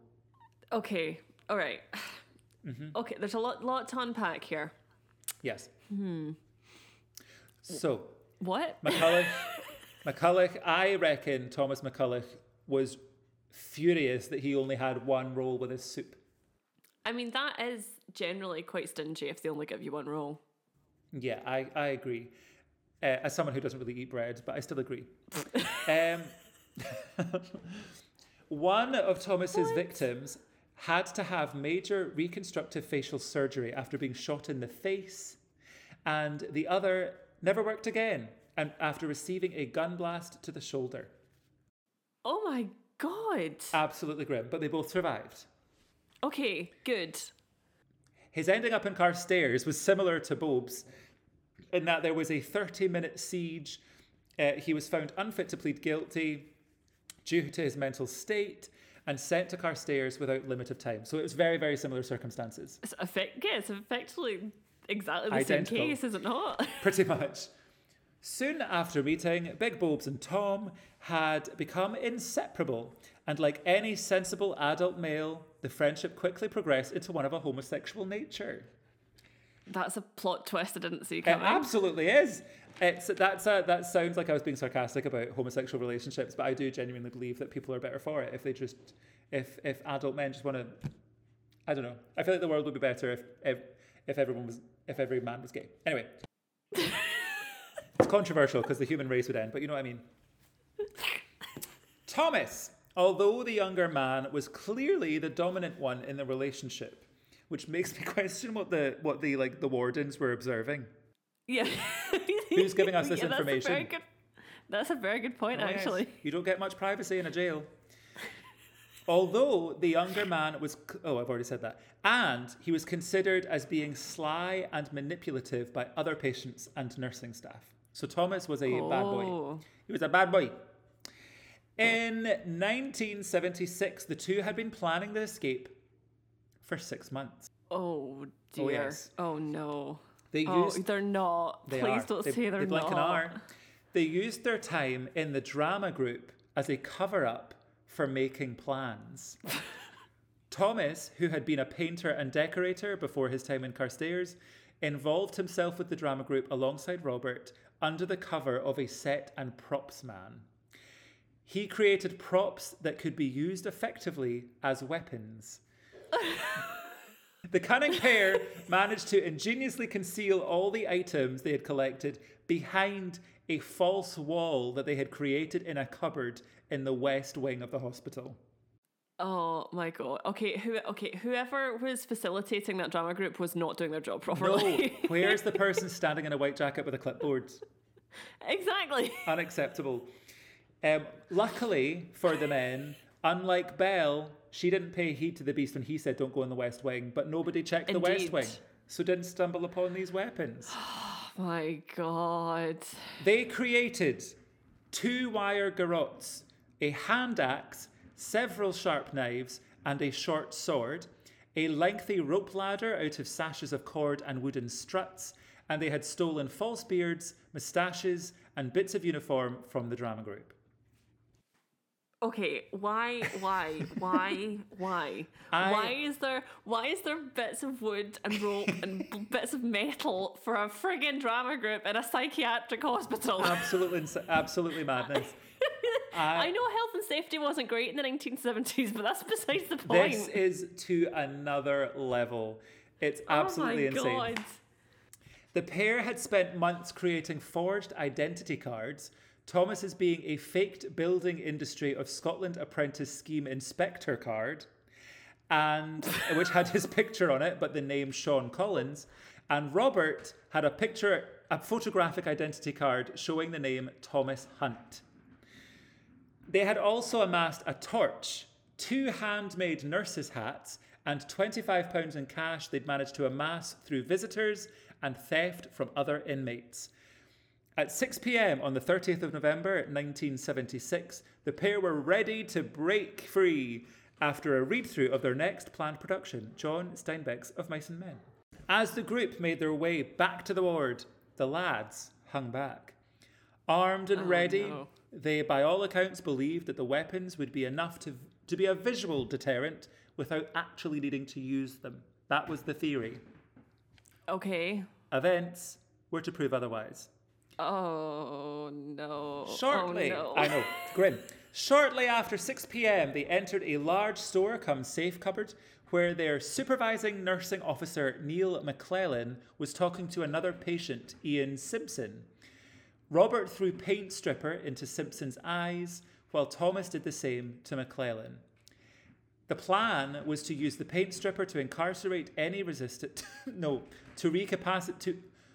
to incapacitate any resistance, and the victims would be bound, gagged, and locked in a store cupboard, allowing an unimpeded escape. But both Simpson and McClellan fought back, causing Thomas to attack Simpson from behind with the axe. He struck him so hard, and I'm sorry for the detail, that parts of Simpson's skull were later found intertwined with Robert's blood-stained clothing. Oh my god. Oh my god. Oh my god. Ugh. Everything about that's just horrific. Horrendous. Thomas then turned his attention to Officer McClellan, slashing him with one of his homemade knives. Robert found the keys, which were dropped during the struggle, but whilst doing so, he noticed that Simpson was reaching for one of the homemade knives, which had also been dropped. Noticing a pitchfork nearby, Robert grabbed it and stabbed Simpson in the chest, leaving the implement sticking out. The next part of the escape did go as planned. Robert used the keys to gain access to the nursing office and managed to cut the internal and external telephone lines.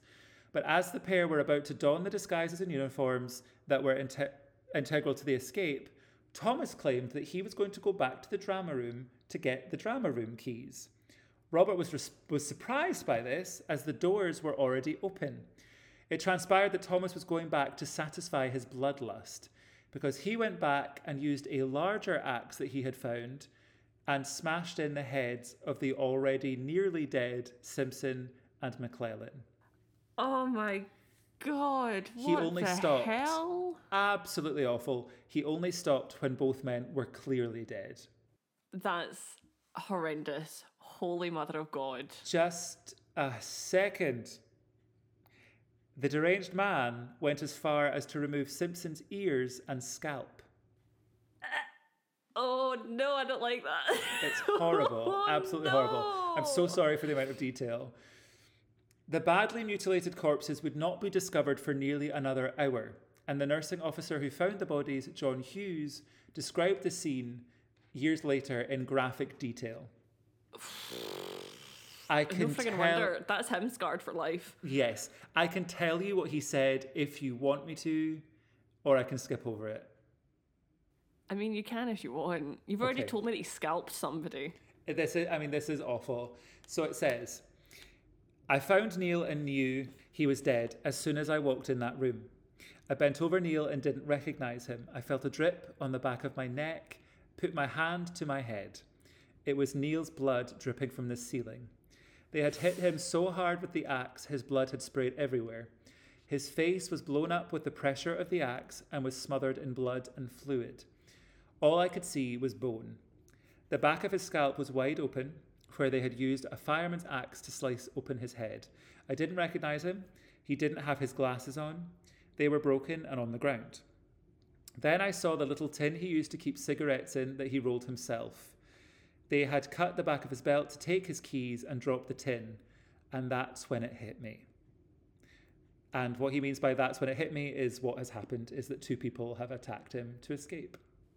Yeah, that's barbaric. That's inhuman behaviour. All sympathy that we may have felt for little Robert has swiftly gone away as quickly as it appeared. Swiftly. By this time, the pair were outside and used their well-constructed rope ladder to scale the outer barbed wire fence. And in the darkness, they found themselves on one of the main roads within the greater hospital precincts. It was time for the execution of the next integral part of the escape plan. Robert lay down in the middle of the road as if an accident victim. Thomas stood waving his torch to signal a car to stop. Soon enough, a car did stop. The driver was Robert McCallum. So another blinking Robert. So Robert stopped to give assistance. I'll call him McCallum because that'll kind of keep it clear. It is likely, bearing in mind that what had transpired a few minutes before, that those steps that McCallum took towards the prone figure lying in the middle of the road would have been his last if it hadn't been for yet another twist of events. Before the escapees could attack McCallum, a police patrol car was passing the scene and stopped to assist. PC John Gillies and PC George Taylor got out of the car, and the pair of tricksters launched a ferocious attack on the 2 policemen. Robert armed with the smaller axe and a knife, and Thomas with the larger axe. McCallum fled in his car, stopping to alert the gatekeeper to the horrific attack that was occurring just a short distance away. PC Gillies sustained serious injuries but survived. PC Taylor was not so lucky and succumbed to a severe axe wound. Within 40 minutes, 3 people were dead. They stole away in a police car, Thomas at the helm and Robert attempting to operate the police radio to find out how much the police knew of their escapades, going as far as to feed false information via the radio to bamboozle the police. Oh, for God's sake. Yep. They did not get very far in their escape.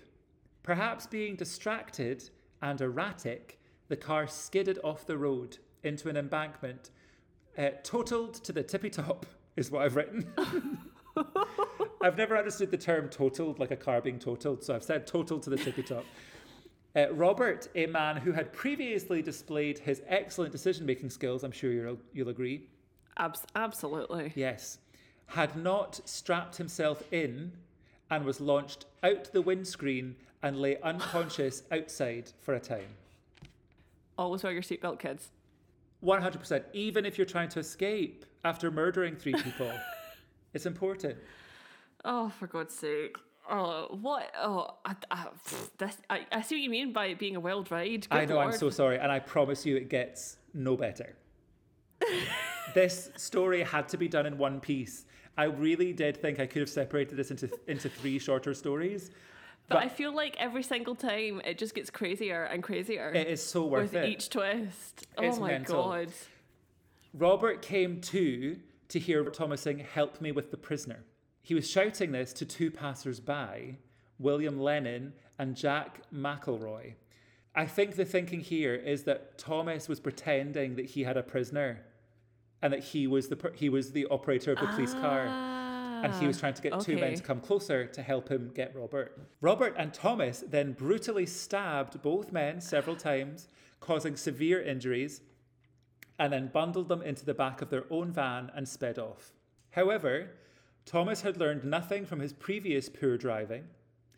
Once clear of the area, Thomas drove into a field near Roberton, never heard of it, after seeing what he wrongfully believed were the lights of a police roadblock ahead. The van became stuck in mud, and they had to continue on foot, with Robert stopping periodically to be violently ill after developing a concussion from the crash. This is like the worst getaway ever. It's so mental. The two men in the van... What the hell? Yeah, it just doesn't get better. The two men in the van at this point were still alive, but they were very badly hurt. Okay, but they were alive. They're alive. Okay. Heavily bloodstained, soaked to the skin, and still in possession of several dangerous weapons, the bandits chapped on the door of the isolated Townfoot farmhouse. When the door was opened, the escapees burst in. Thomas struggled with the homeowner in the hallway, whilst Robert made his way to the living room, where the Craig family, including 4 children, had been watching a St. Andrew's Day Scottish music programme. Robert pulled the phone from the wall and demanded the keys to the family car. They left as soon as they had arrived, with keys in hand, in what was vehicle number 3, despite being only 25 miles from the starting point. Okay, who was driving this time? I think it's still Thomas. Oh my God. Did he have a driver's license? Probably not. If he did, he'd fashioned it in the drama department. Oh my God. Trixie just fell off the table. It's all good. I would also like to point out that family went relatively unscathed. There was a kerfuffle in the hall, but it doesn't appear that anybody was actually harmed. Okay, good. Yes. Police from all over Lanarkshire and the borders were hunting the pair, as the alarm had been raised by the gatekeeper at Carstairs. The body of Ian Simpson and Neil McClellan had been discovered. PC Gillies and Taylor had been rushed to hospital, where PC Taylor sadly died, as I say. And the van containing the badly wounded Jack Lennon and Jack McElroy, was that their names earlier? William Lennon. I've changed his name. And the van containing the badly wounded William Lennon and Jack McElroy was found after the farmhouse owner reported the incident to police. A description of the vehicle... Good. Yeah, so it seems like the 2 people in the van as well were also okay. They're fine. A description of the vehicle had been circulated, and before long, police spotted them driving south at high speed. A pursuit begins. Just north of Carlisle, a police car rammed the side of the getaway car, which crashed into a roundabout a few hundred yards away, just missing another vehicle and coming to a stop. Thomas and Robert came out of the wrecked vehicle and ordered the shaken driver of the car they had narrowly missed to get out. He did so. Oh, no. He did do this, but he had the presence of mind to grab the ignition keys as he did. Before the pair could take off in their 4th vehicle of the evening, several armed police arrived and surrounded them. Big Yay! Bobs... Yay! Please! Yay! Big Bobs was dragged out struggling, still wielding a knife that a police officer received injuries from to his hand because he grabbed the blade. He grabbed the blade with his hand when trying to restrain Robert. Thomas I don't like that. was taken down by 2 armed officers still in possession of his fireman's axe. This, I'm sure you will agree, is one of the bloodiest nights in Scottish criminal history. The 3 Cumbrian officers who captured the pair were later to receive the Queen's Gallantry Medal for bravery. Fabulous news. Quite right, too. 3 months later, the men appeared in the High Court in Edinburgh, where Thomas admitted to killing Ian Simpson, Neil McClellan and George Taylor, and Robert also admitted to a part in the killing of Taylor. The presiding judge said the killings were the, quote, most deliberately brutal murders he had ever dealt with, and made legal history by ordering them to remain incarcerated until the day they both were to die. This was Scotland's first ever natural life sentence ever given. Wow. Quite right, too. Quite blinking right. Just saying. Questions were raised about Carstairs when the men were both analysed and deemed sane. Oh. This begs the question why 2 sane men were being held in a psychiatric hospital at all. On top of that, the level of security was scrutinised, and an investigation into the access to materials to create weapons was launched. Neither man was ever to return to Carstairs. Thomas ended up in Peterhead prison and Robert was sent to Perth prison, both noted as the highest risk type of prisoner possible. So they were classed like prisoner class A. So they were put at slightly higher security, but it was just standard prison. Yet again, one might be led to believe that this was the end of troubles surrounding the Mone name. Are you joking me? No. What did he do now? So, Hannah Brown, look around and what do you see? Yes, that's right. The sights and sounds of January 1979. Oh, God. Detective Chief Inspector David Fotheringham of Dundee CID was making a routine paper sift through of all the daily crime reports and missing persons reports that were, and this was a routine thing that would happen. I think it says that the routine is that they're passed on from the uniformed section that consider them for further action. So I think they're assessed, and then if they're not dealt with, they get sent to actual policemen who then think, well, I'll look into this. Cool. I think. One in particular caught his attention, and this was the report of missing 78-year-old Agnes Waugh. Agnes was last seen 6 days before at her home at Grey Memorial House, which is a block of flats at the time, in an area known as No Man's Land. All flat renters at this time in the area were stipulated to be female, but it was frequented by all sorts of unsavoury characters. So this was a block of flats entirely female, but men would be there. Come and go. Okay. But as a resident, you had to be female. Agnes's flat door was discovered open and the gas fire in the living room on. Her absence was noted by one of the many people who dropped in on her frequently because she was quite popular in the area. Mm-hmm. Hospitals had not seen her. She was frail. It was cold and snowy outside. And, of course, people began to become concerned. Yes. One by one, the flats in the area were searched, and overall the residents were keen to cooperate. Agnes was nowhere to be found.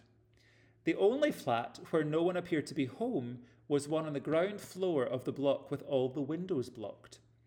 Late that afternoon, a detective forced entry via a window and was immediately met with the familiar nauseating smell of decomposing flesh. Oh no.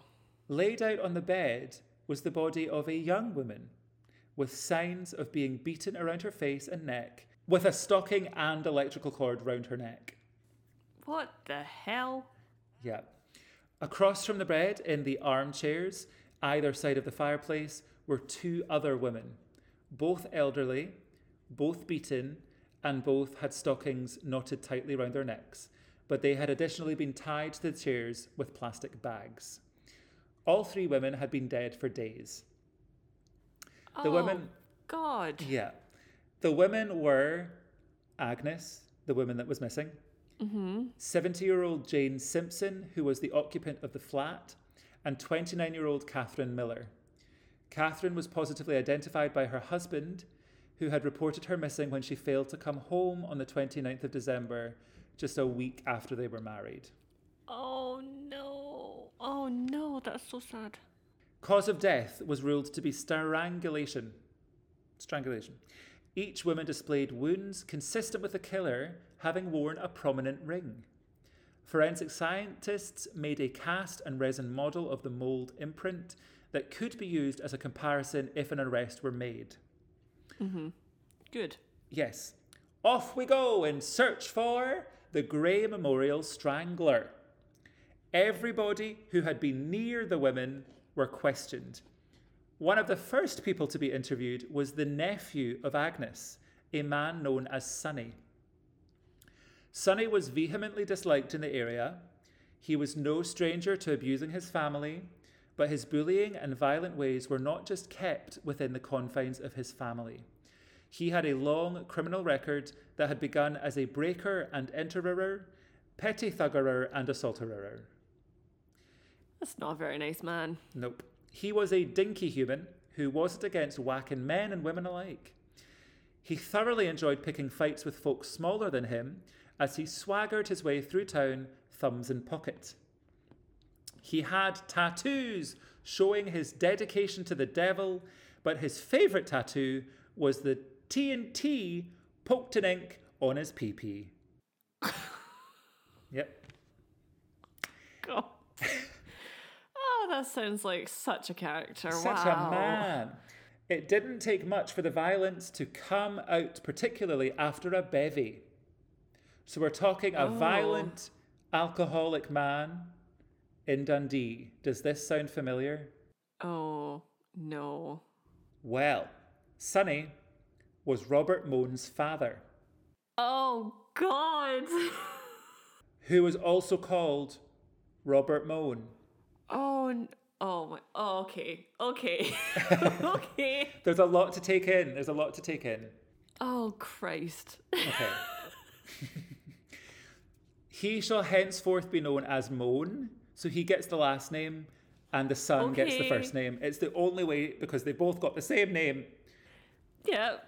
So Mone bragged about his killer son around town, dubbing him the Carstairs Killer, and how much he wanted to be with him in prison. In fact, he had said exactly that the day Agnes was last seen. He was heard boasting that he would become more famous than his son. Oh, God. When questioned, Mone admitted readily that he had been in the flat that afternoon with Jane, Catherine, and another man, 22-year-old Stuart Hutton, who was also known as Billy Rebel, for a sesh. Oh, so they were there. They were all there for a sesh. Do you know what I mean? They were all there for a sesh, okay. Mone claimed that he left the flat to get fresh supplies, but Hutton, when questioned, told the exact same story. Except that he claimed it was he who went to the shop and not Mone. In fact, Hutton didn't go to the shop at all. He took the money to go betting, claiming that he felt this strange feeling in the atmosphere at the flat. And he wasn't keen to return. So he decided to go betting instead of going to the shop for more booze.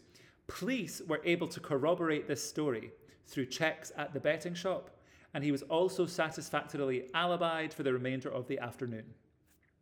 So he's clear. Mone was now the prime suspect. He was admittedly there at the crucial time. He was known to be violent to women, and perhaps most importantly, he had boasted he wanted to be more famous than his son. Come on now. Mone was questioned at length over several days, and although he never admitted to the murders, he never denied them either. He told one police officer, quote, "I don't care for the jungle outside no more. All I live for is to be in there with him. If I was there, I would see he gets everything that's going. Pills, booze, anything, the lot." Whilst he was being interviewed, detectives looked to see if he wore a ring with a prominent face, but he didn't. And then they had a breakthrough. Inquiries revealed that Mone did have a prominent ring, which was a silver band with a large jade stone. It was given to him by his son as a gift. Mone's house, his sister's house, and the house of his estranged wife in Glasgow were all searched, but no ring was found. Damn it. During all of this, Mone went about his routine completely unconcerned. He even took a trip to Perth prison to visit his son, whilst he was suspected of a murder. Or three. Although the evidence against Mone was thin at best, an agreement between the police, the Dundee Procurator Fiscal, and the Crown Council in Edinburgh was made that there was a borderline case. So they all agreed there was just enough. Good. 2 weeks after the grisly discovery, a warrant was issued and Mone was arrested. When arrested, Mone was wearing the very ring the police had searched for all along. Yay! Ding, ding, he ding. incriminated himself. Woohoo! Woohoo! What an idiot. So in June 1979, Robert Christopher Mone Sr. stood trial at the High Court in Dundee, charged with the murders of Agnes, I've already forgotten, Woff, Jane Simpson and Catherine Miller, to which he pleaded not guilty, of course. The course he did. linchpin of the prosecution evidence was the ring, which matched the wounds perfectly, as well as it having trace evidence of blood. And if that wasn't persuasive enough, one of the trial witnesses was to produce a sensational moment that proved to be damning. Mone's very own daughter, 15-year-old Roseanne, told the court that she had been given the ring for a short while, but Mone asked for it back, stating that it was useful in a fight. Oh no! What a numpty. Oh God. It took What an idiot. What an idiot. It took a mere 75 minutes for the jury to decide that Mone was guilty, passing the mandatory life sentence to him. Lord Robertson told the unflinching, unemotional Mone, quote, "You have been convicted of what I can only describe as a terrible crime. In view of the enormity of the crime, I shall make a recommendation that you serve a minimum of 15 years. Mone replied, "Would you mind backdating it?" Oh, for God. Someone slap this man Slap around him. the face. With a ring on. With a... Cocky, Oh my God. cocky, and aggressive to the last. He then struggled with the police constable, taking him down to the cells, assaulted him, and shouted, "Get your hands off me." What's he angry for? He He is just said he wanted to furious. go to prison. I don't know. Some people are just never happy. Do you know what I mean? Oh, they're not satisfied with anything. No.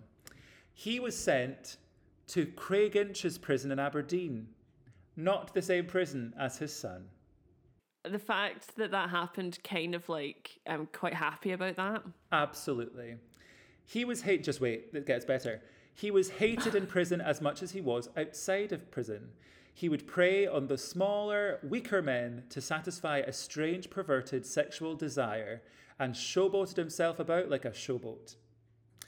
3 years into his sentence, Robert Christopher Mone Sr. was stabbed to death by a fellow inmate who butchered him with 2 knives in an eerily similar fashion to his son's crimes. Oh my God. Oh, wow. That's definitely fate having a wee laugh there. No one was shocked. Fewer people cared. And the inmate who killed him described him as probably the most obnoxious person in the country. There you go. That's quite a claim. Absolutely. Now we are close to the finish line. Don't you worry, Hannah, you can get to bed soon. So what of the original men of this tale? Our Robert and our Indeed. Thomas. In 2002, new laws under the European Convention on Human Rights meant the sentences passed down to Robert and Thomas could be reviewed. Both would have become eligible for possible parole by this time, which I don't understand, having been given a proper life sentence, but whatever. Yeah. Yeah, I don't understand that.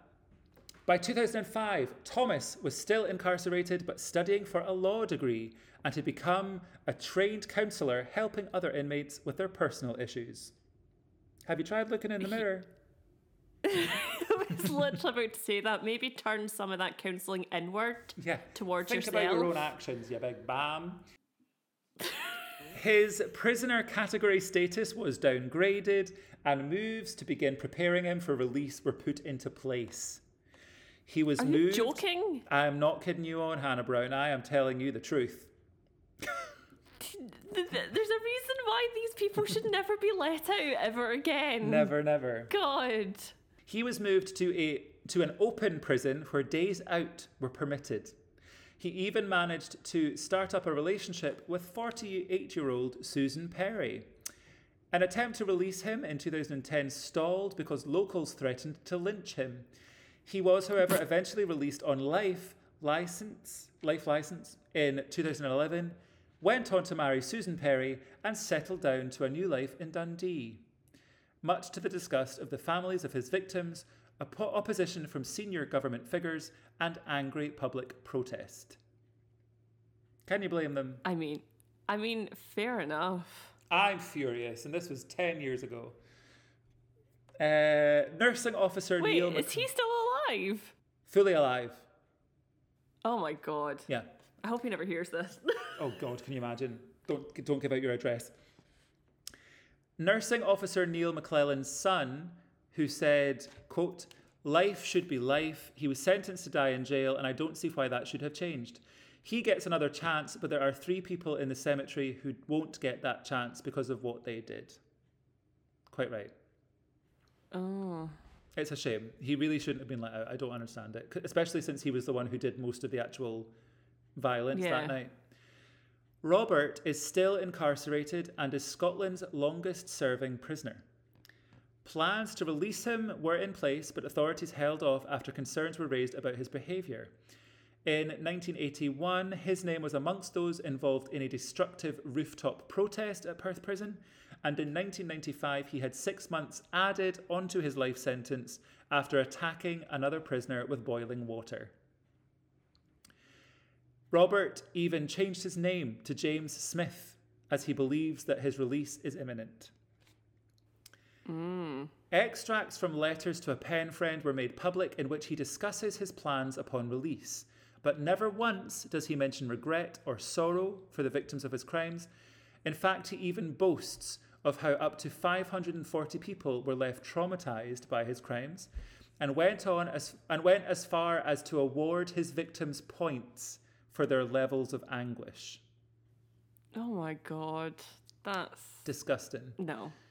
Some of his letters made it into a book entitled Carstairs Hospital of Horrors, but even in these letters, he acts a victim of persuasion and pins blame on Thomas.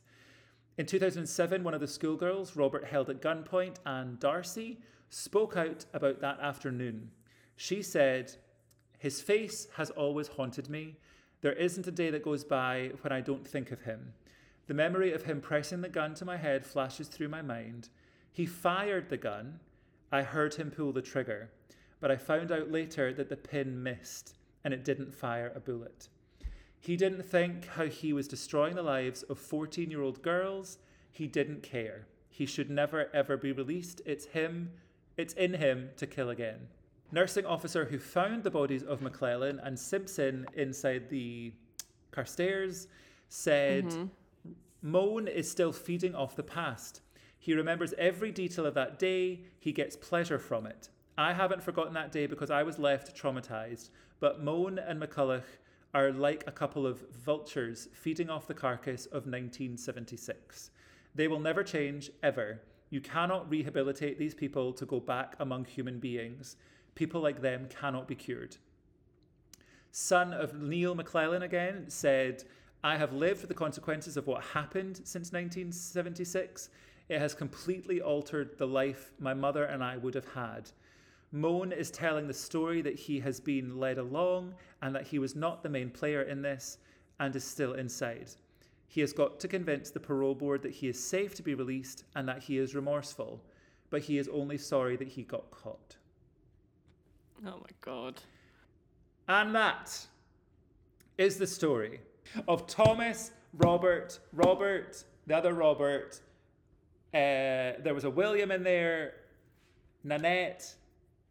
A lot of people were involved in this story, but essentially it's a crazy, macabre case of one-upmanship between father and son. Yeah, that's... yeah. So I could not separate this into 3 separate stories because it just I can understand why now. Insanity.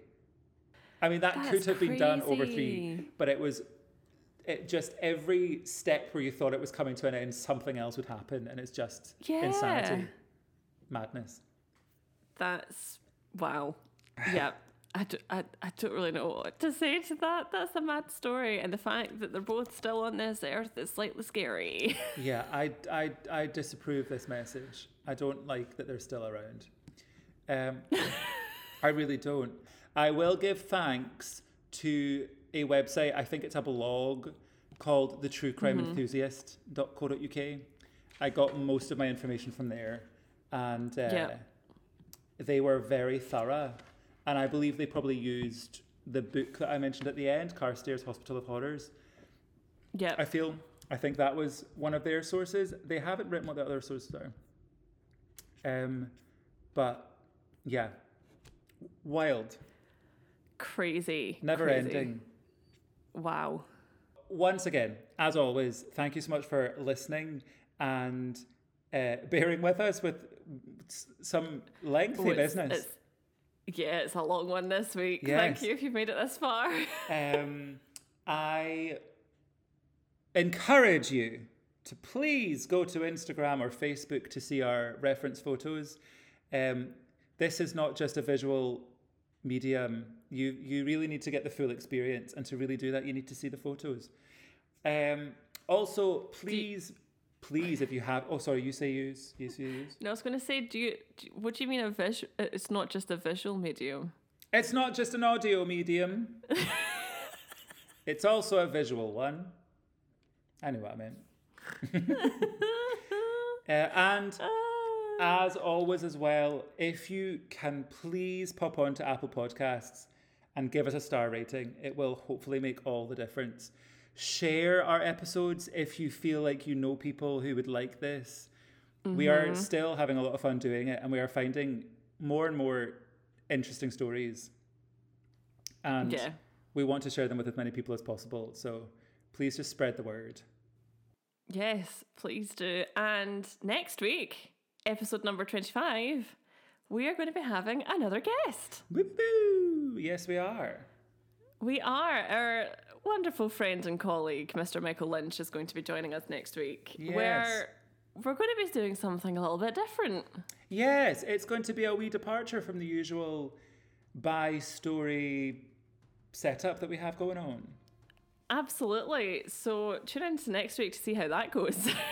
Yeah, wish us luck. I think it's going to be great. Who knows? Yeah. But yeah, thank you very much. Was that gothic? A wee bit.